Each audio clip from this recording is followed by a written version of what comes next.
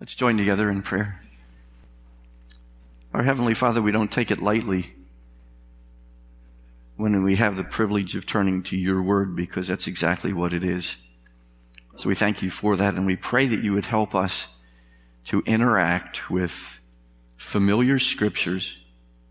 Perhaps we'll hear nothing that we haven't heard before, but we pray that these reminders would cause us, at least in our own little world, to have a revolution. May things change dramatically, and may people around understand that it's coming from you. So we thank you for this now. We thank you in Jesus' name. Amen. We're in Titus chapter 2, looking at just 2 verses this morning, verses 9 and 10.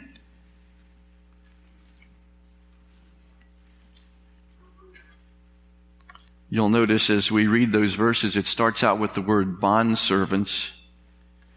That translates the Greek word doulos, can be translated slave. In fact, it is translated slave in the NIV and the Holman Christian Standard and the New Living Translation. It can refer to involuntary or voluntary servanthood or slavery. It is a situation that nobody really wanted to ever find himself in, but there were people in that day, many of whom were bondservants and were addressed. And our application for each one of us is not necessarily to masters, but think about employers and think about those that have authority over us, because that's where the application will be. And here's what it says. Bondservants are to be submissive to their own masters in everything.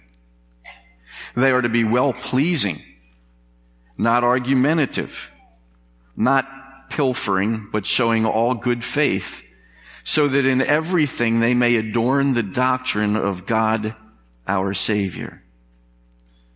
Now the point is this: if bondservants can be called on to react to their masters in this way, what kind of responsibility is on Christian workers, on Christian students, team members in sports, those in marching bands, those in choruses, those who have somebody who's directing them? What responsibility is on us? How are we supposed to relate to those in authority over us?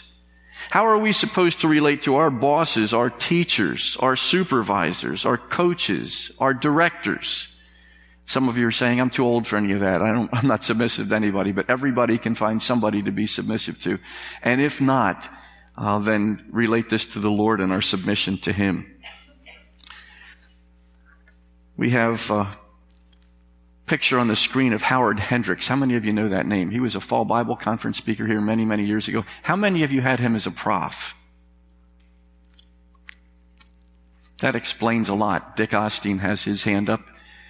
A lot of what Dr. Howard Hendricks has done is no doubt because he had Dick as a student and learned a lot from his student. Howard Hendricks tells of being on an airplane. It sat on the hot tarmac of Dallas-Fort Worth Airport one day for more than 3 hours. So the temperatures inside the plane heated up, as he tells it, so did the passengers. Dr. Hendricks says he was particularly impressed with one flight attendant who fielded the complaints, the angry looks, the barbed comments with unusual grace. So later, as he left the plane, he introduced himself and said, "May I have your name? I want to write a note to your boss at American Airlines commending your great service and your wonderful attitude." "That's kind of you," she replied. "I appreciate it, but I don't really work for American Airlines." Can you finish it? "I'm serving the Lord." That little story is the emphasis of this morning's scripture in a nutshell. And it tells us here in Titus, but it tells us all over the same message. Colossians chapter 3, verses 23 and 24. Whatever you do, work heartily as for the Lord and not for men, knowing that from the Lord you will receive the inheritance as your reward. You are serving the Lord Christ. As I prayed a few moments ago, we know that. We've heard that many, many, many times. but to be reminded of that, to take that into tomorrow, whatever tomorrow holds, to take that into next week.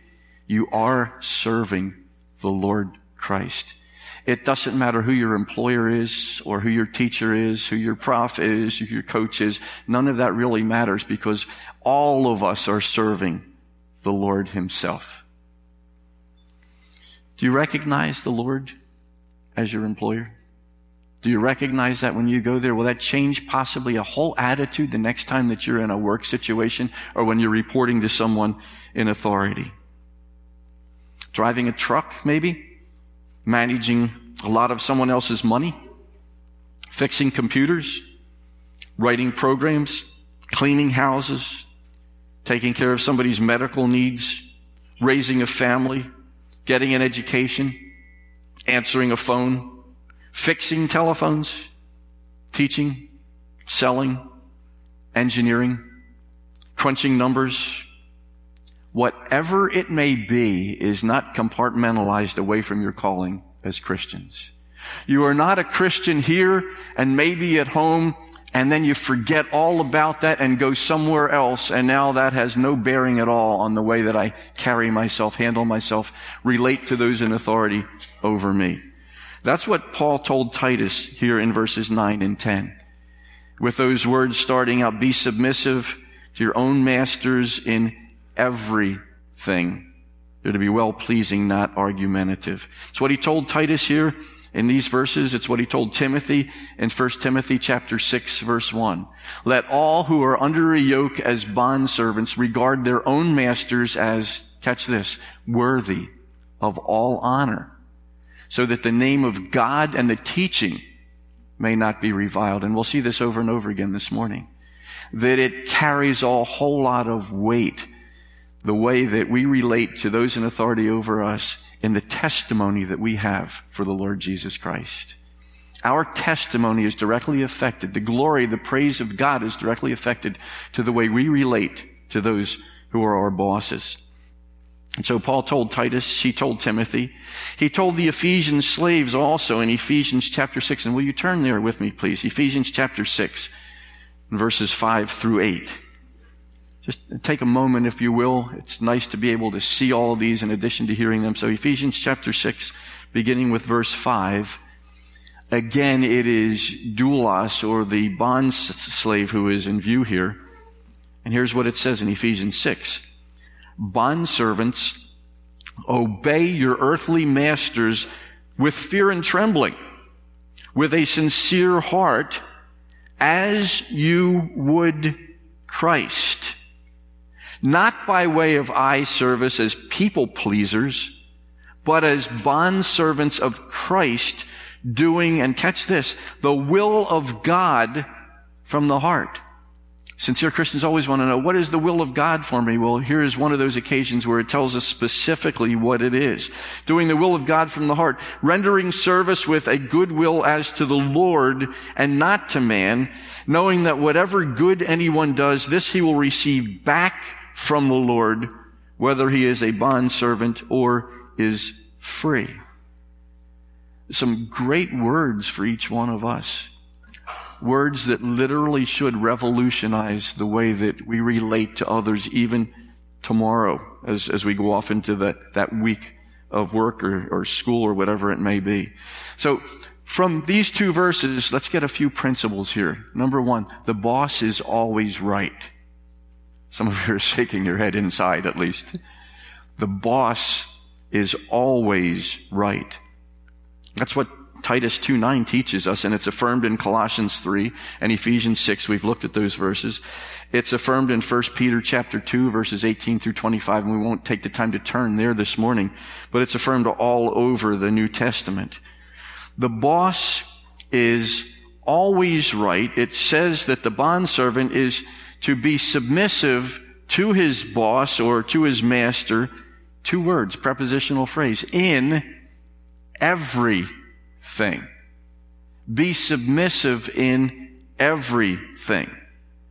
That means the boss is always right. At least that's how he's to be treated. He's to be treated as if he's always right, because he or she is the boss. That's enough. That's all they have to be. Workers are to obey their bosses in everything. Of course, the unstated assumption here is that workers obey their bosses unless they're told to do something that directly violates what God has told them to do. If your boss tells you to go out and kill somebody, obviously you don't have to do that.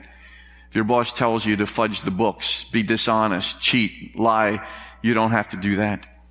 But in everything else, that's something that we need to be obedient. The word for submissive is the Greek word hupotasso. It means to rank under. It's a military term.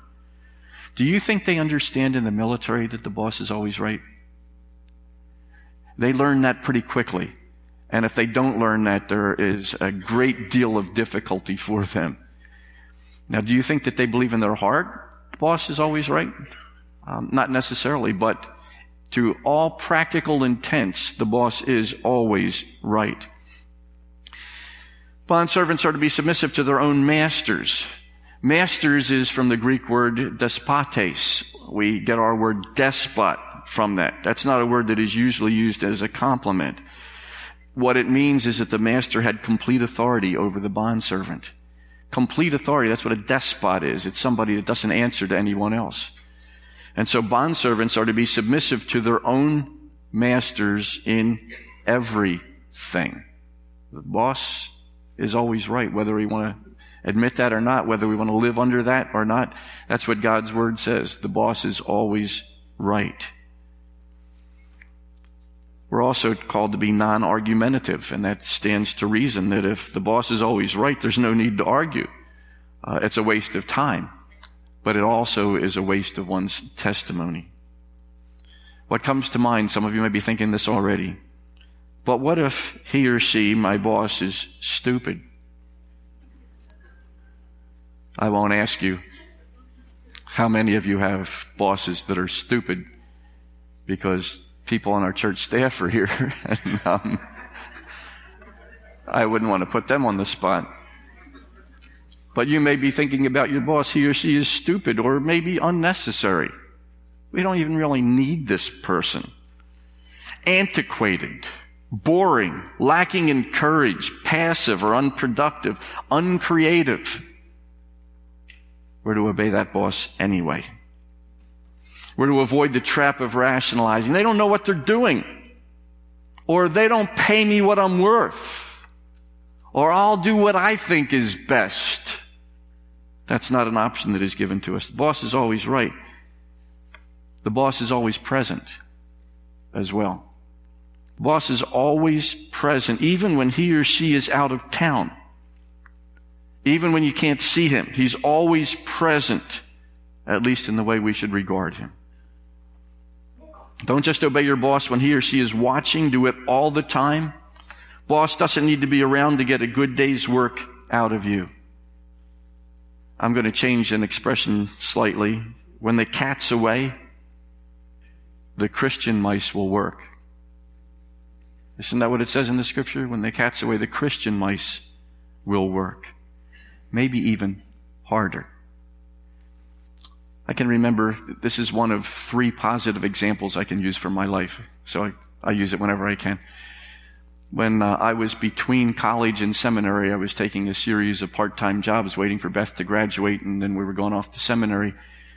One of the jobs was folding laundry in Bryn Mawr Hospital. It's not doing laundry, it's folding laundry. They have all sorts of things that come out of the laundry. And among them were sheets that were used to cover patients for surgery. They had holes in them in various spots so that they could cover the patient, and then they could get to that part of the anatomy they needed to for the surgery. They were very large. They were very heavy in many cases. And they were something that none of the people that worked with me liked to fold. It was a 2-person job to fold those sheets. They usually got stuck in the corner. They got in this basket, and the basket would overflow, and then it would be all over everywhere. Nobody wanted to fold it, and until an urgent order came from the operating room or something else, they never got folded. We had a lot of other things that we had to do as well.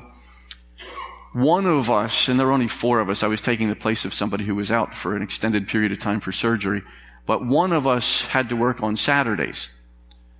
And it was a half a day on Saturday, but just to go in there and make sure that everything was done that needed to be done and they hadn't fallen behind or anything along that line.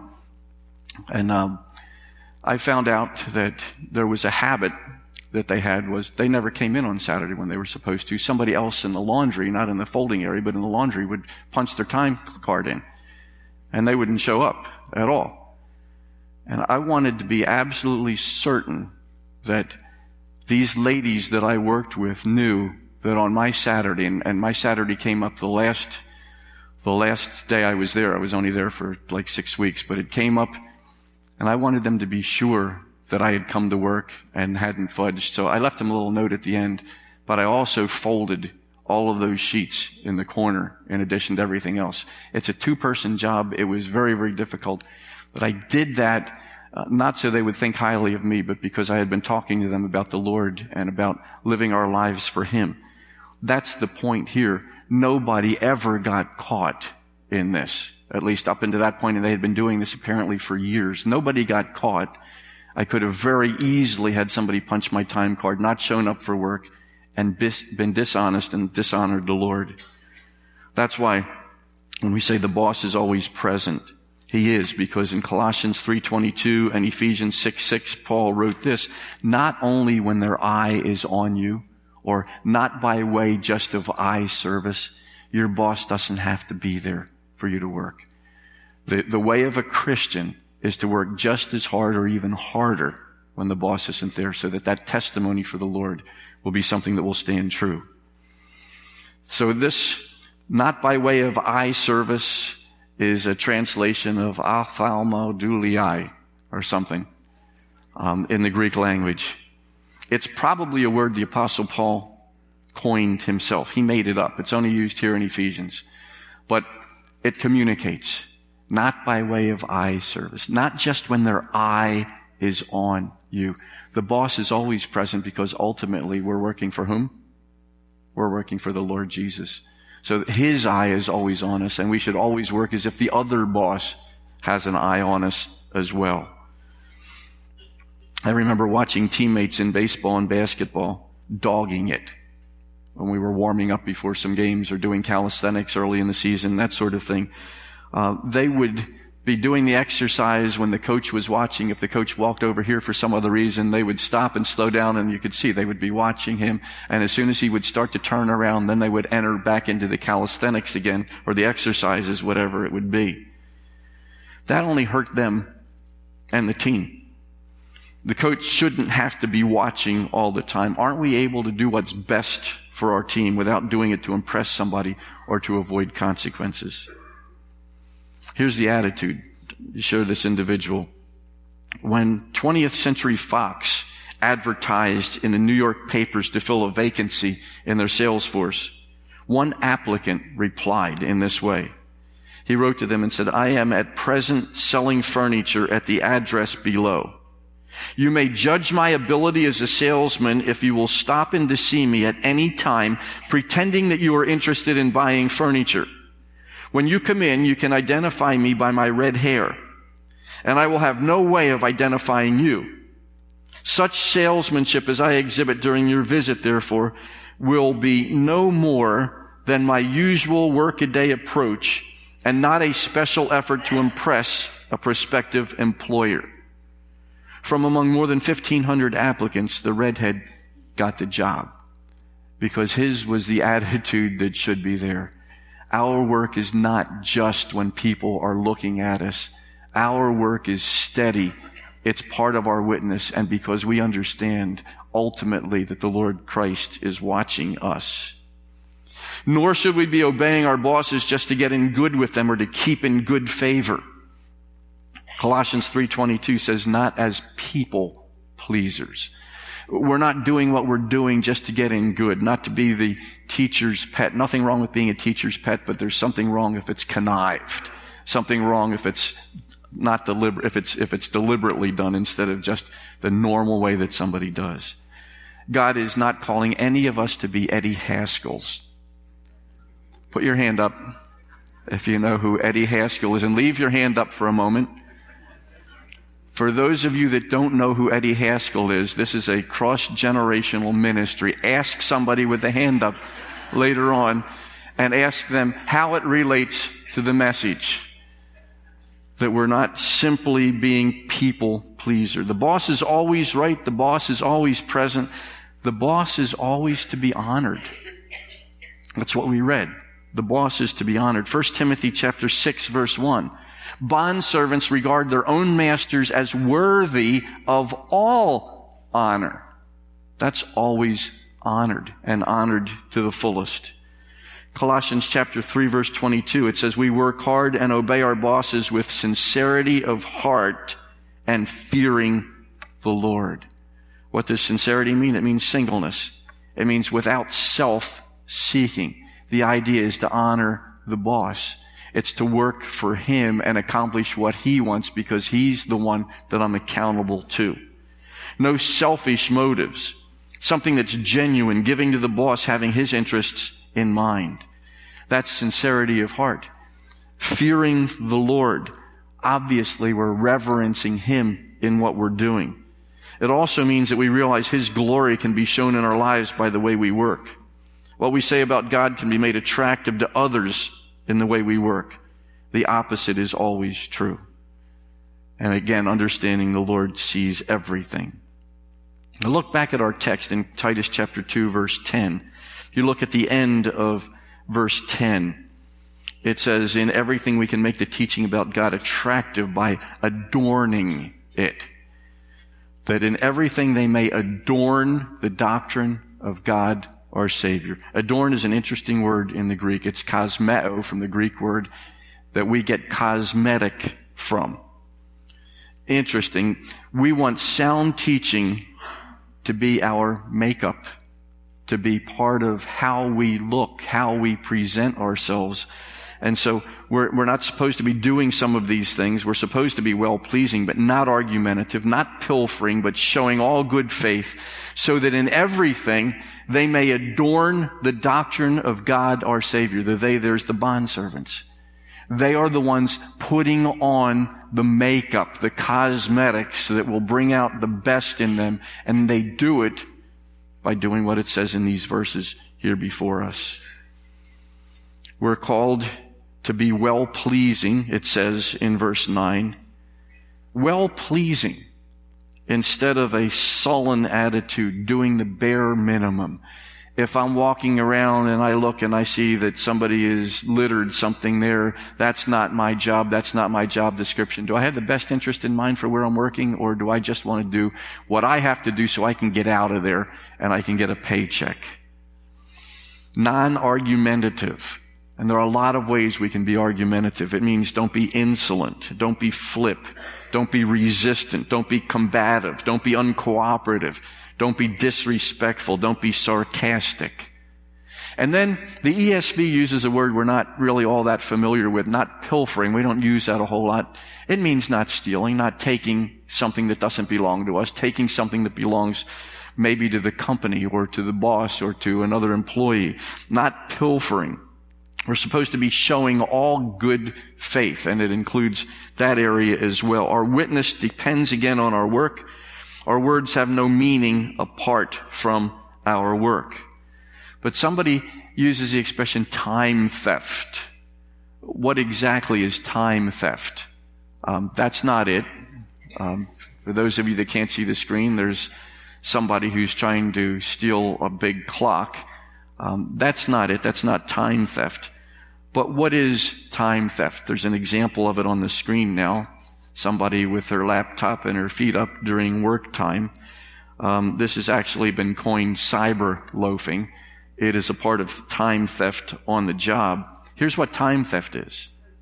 Time theft is when employees accept pay for time they have not actually put into their work.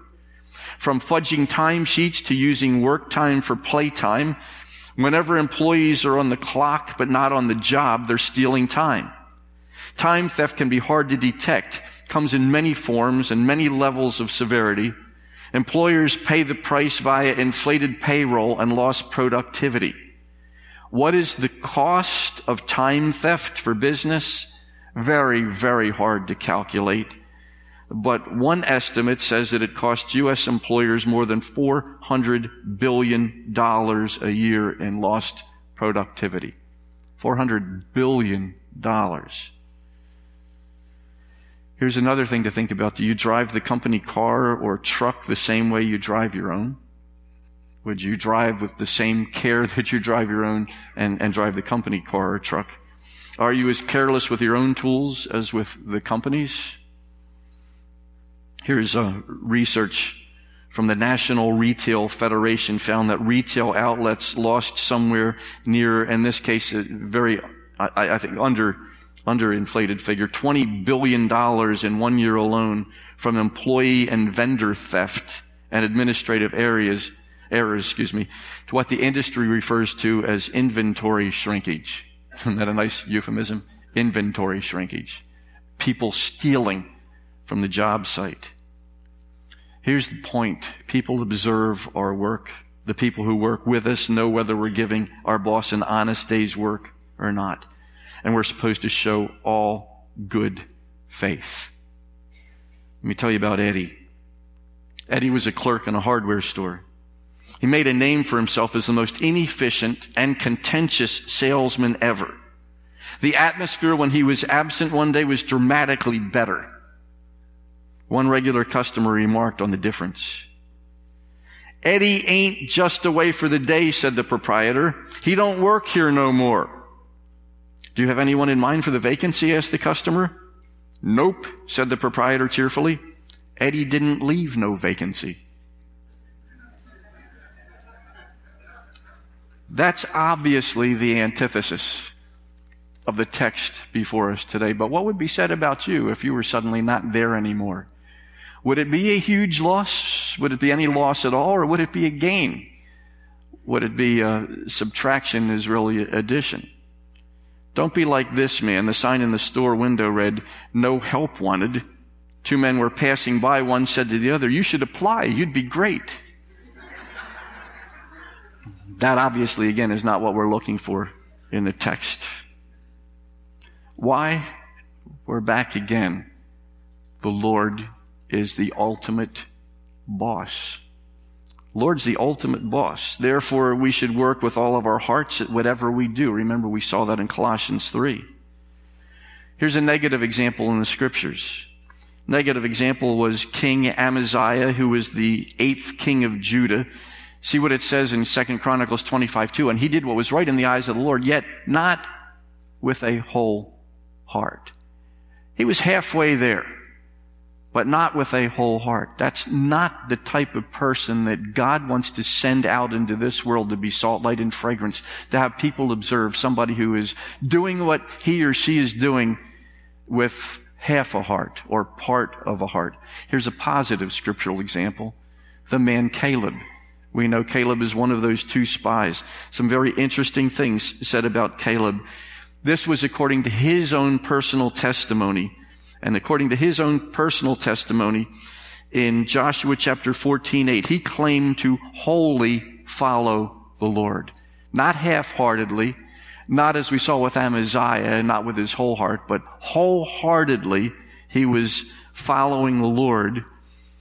But then it goes on later on in chapter 14, same chapter, the next verse, verse 9, Moses affirmed that Caleb was doing that as well. People were watching. Moses said, here's Caleb, a man who's following the Lord wholeheartedly. But then a few verses later, it was verified by Joshua as well. And then, best yet, by the time we get to verse 24, God himself verifies that. Here's a man, Caleb, following the Lord with his whole heart. And that's what he said, but that's what Moses said about him. That's what Joshua said about him. And then that's what the Lord said about him as well. That's what we're looking for in believers and followers of the Lord Jesus Christ. The Lord is the ultimate boss, so we want to follow him wholeheartedly. Part of that involves not being half-hearted on the job. There was an executive secretary who once said, when I began to envision Jesus standing behind my boss, and I would say that's great if you do that, but I'd say it's better yet to say that picture Jesus being your boss not standing behind your boss. She said, my work changed. I had to do my very best then. Even the menial task of serving coffee became a joy, and my attitude changed from arrogance to respect. Let me ask you a question. Is it accurate to say this? Christian workers should be the best the company has in honesty and integrity, respect, character, dependability, and effort. Should that not be the case? It absolutely should be. The Christian employee may not be the fastest worker, may not cut the straightest lines, may not bring in the most new accounts, may not make the most accurate diagnoses, but should still be the best employee. Students, let's pick on you for a little bit. Christian student, is this accurate? Should be the best student the teacher has with regard to honesty and integrity, respect, dependability, character, and effort. Is that not true? I think we would all agree with that. Do all of you who are students make that effort to be that kind of student? The Christian student may not get the best grades, but it won't be for lack of trying. The Christian student may not get all the awards, but he should be in the running for the important ones based on effort and character. There's no justification for sloppy work on the part of the Christian worker. There's no room for half-hearted effort. There's no excuse for waste, whether it be wasted supplies, wasted talent, or wasted brains. There should be no insubordination, no talking back, and no disrespect. Do you know there was a great testimony? This is not Dallas Seminary. We were at Dallas Seminary a little earlier. We're going to Trinity right now. Trinity International University is now where I graduated from seminary. We were all looking for jobs when we went to seminary. And you'd ask the other students, where's a good place to apply? And they all said, apply at UPS. If you go to UPS and you tell them you're a Trinity student, they will say, you are hired. You do not have to do anything else except tell them you're from Trinity. That's a great testimony for believers. A great testimony that, wouldn't it be great if you're working somewhere and there's an opening and you tell somebody about that in personnel and they, you say, I know this person. Does this person go to your church? Yes? We'll hire that person. Well, don't you want to interview them? No. If you give your word, if they're anything like you, we're going to hire that person. That's really the way that it should be. What employee benefits do you get for working for God? They're pretty good. Turn with me once again, if you will, please, to Colossians chapter 3. Colossians chapter 3. It's kind of where we came in one regard. Pick up in verse 22. Bondservants, obey in everything those who are your earthly masters, not by way of eye service as people pleasers, but with sincerity of heart, fearing the Lord. Whatever you do, work heartily as for the Lord and not for men. Now note this, knowing that from the Lord you will receive the inheritance as your reward. He's got something great for us. You are serving the Lord Christ. A lot of people complain about the working environment, working conditions, present and future benefits. Do you ever feel overworked, overregulated, under-leisured, under-benefited? Remember this in addition to Colossians 3:23, Ephesians 6:8, whatever good anyone does, this he will receive back from the Lord. Receive back from the Lord. The paybacks come from Him. But maybe you're thinking things are not going real well where I am. This notice was found in the ruins of a London office building. It was dated 1852. This firm has reduced the hours of work, and the clerical staff will now only have to be present between the hours of 7 a.m. and 6 p.m. weekdays. Clothing must be of a sober nature. The clerical staff will not disport themselves in raiment of bright colors, nor will they wear hose unless in good repair. Or unless, I guess, they're expecting a fire. A stove is provided for the benefit of the clerical staff. Coal and wood must be kept in the locker. It is recommended that each member of the clerical staff bring 4 pounds of coal each day during the cold weather. No member of the clerical staff may leave the room without permission from the supervisor. No talking is allowed during business hours. Now that the hours of business have been drastically reduced, the partaking of food is allowed between 11:30 and noon, but work will not on any account cease. Members of the clerical staff will provide their own pens. A new sharpener is available on application to the supervisor. The supervisor will nominate a senior clerk to be responsible for the cleanliness of the main office and the private office. All boys and juniors will report to him 40 minutes before prayers and will remain after closing hours for similar work. The owners recognize the generosity of the new labor laws, but will expect a great rise in output of work to compensate for these near utopian conditions. Good news is our benefits are even greater than that. Actually, they're light years greater than that. Pension plan is great. We receive an inheritance from the Lord as a reward. Our boss is the best. We have the absolute trust in him. It's the Lord Christ we are serving. He will pay us back. Here's my prayer. Somewhere in some school, some business establishment, some place where we are this week, someone is going to say to someone else, what has gotten into him? What has gotten into her? I've never seen this kind of output. I've never seen this kind of cooperation. I'm going to find out what that's all about, and you get a chance to tell them. Heavenly Father, thank you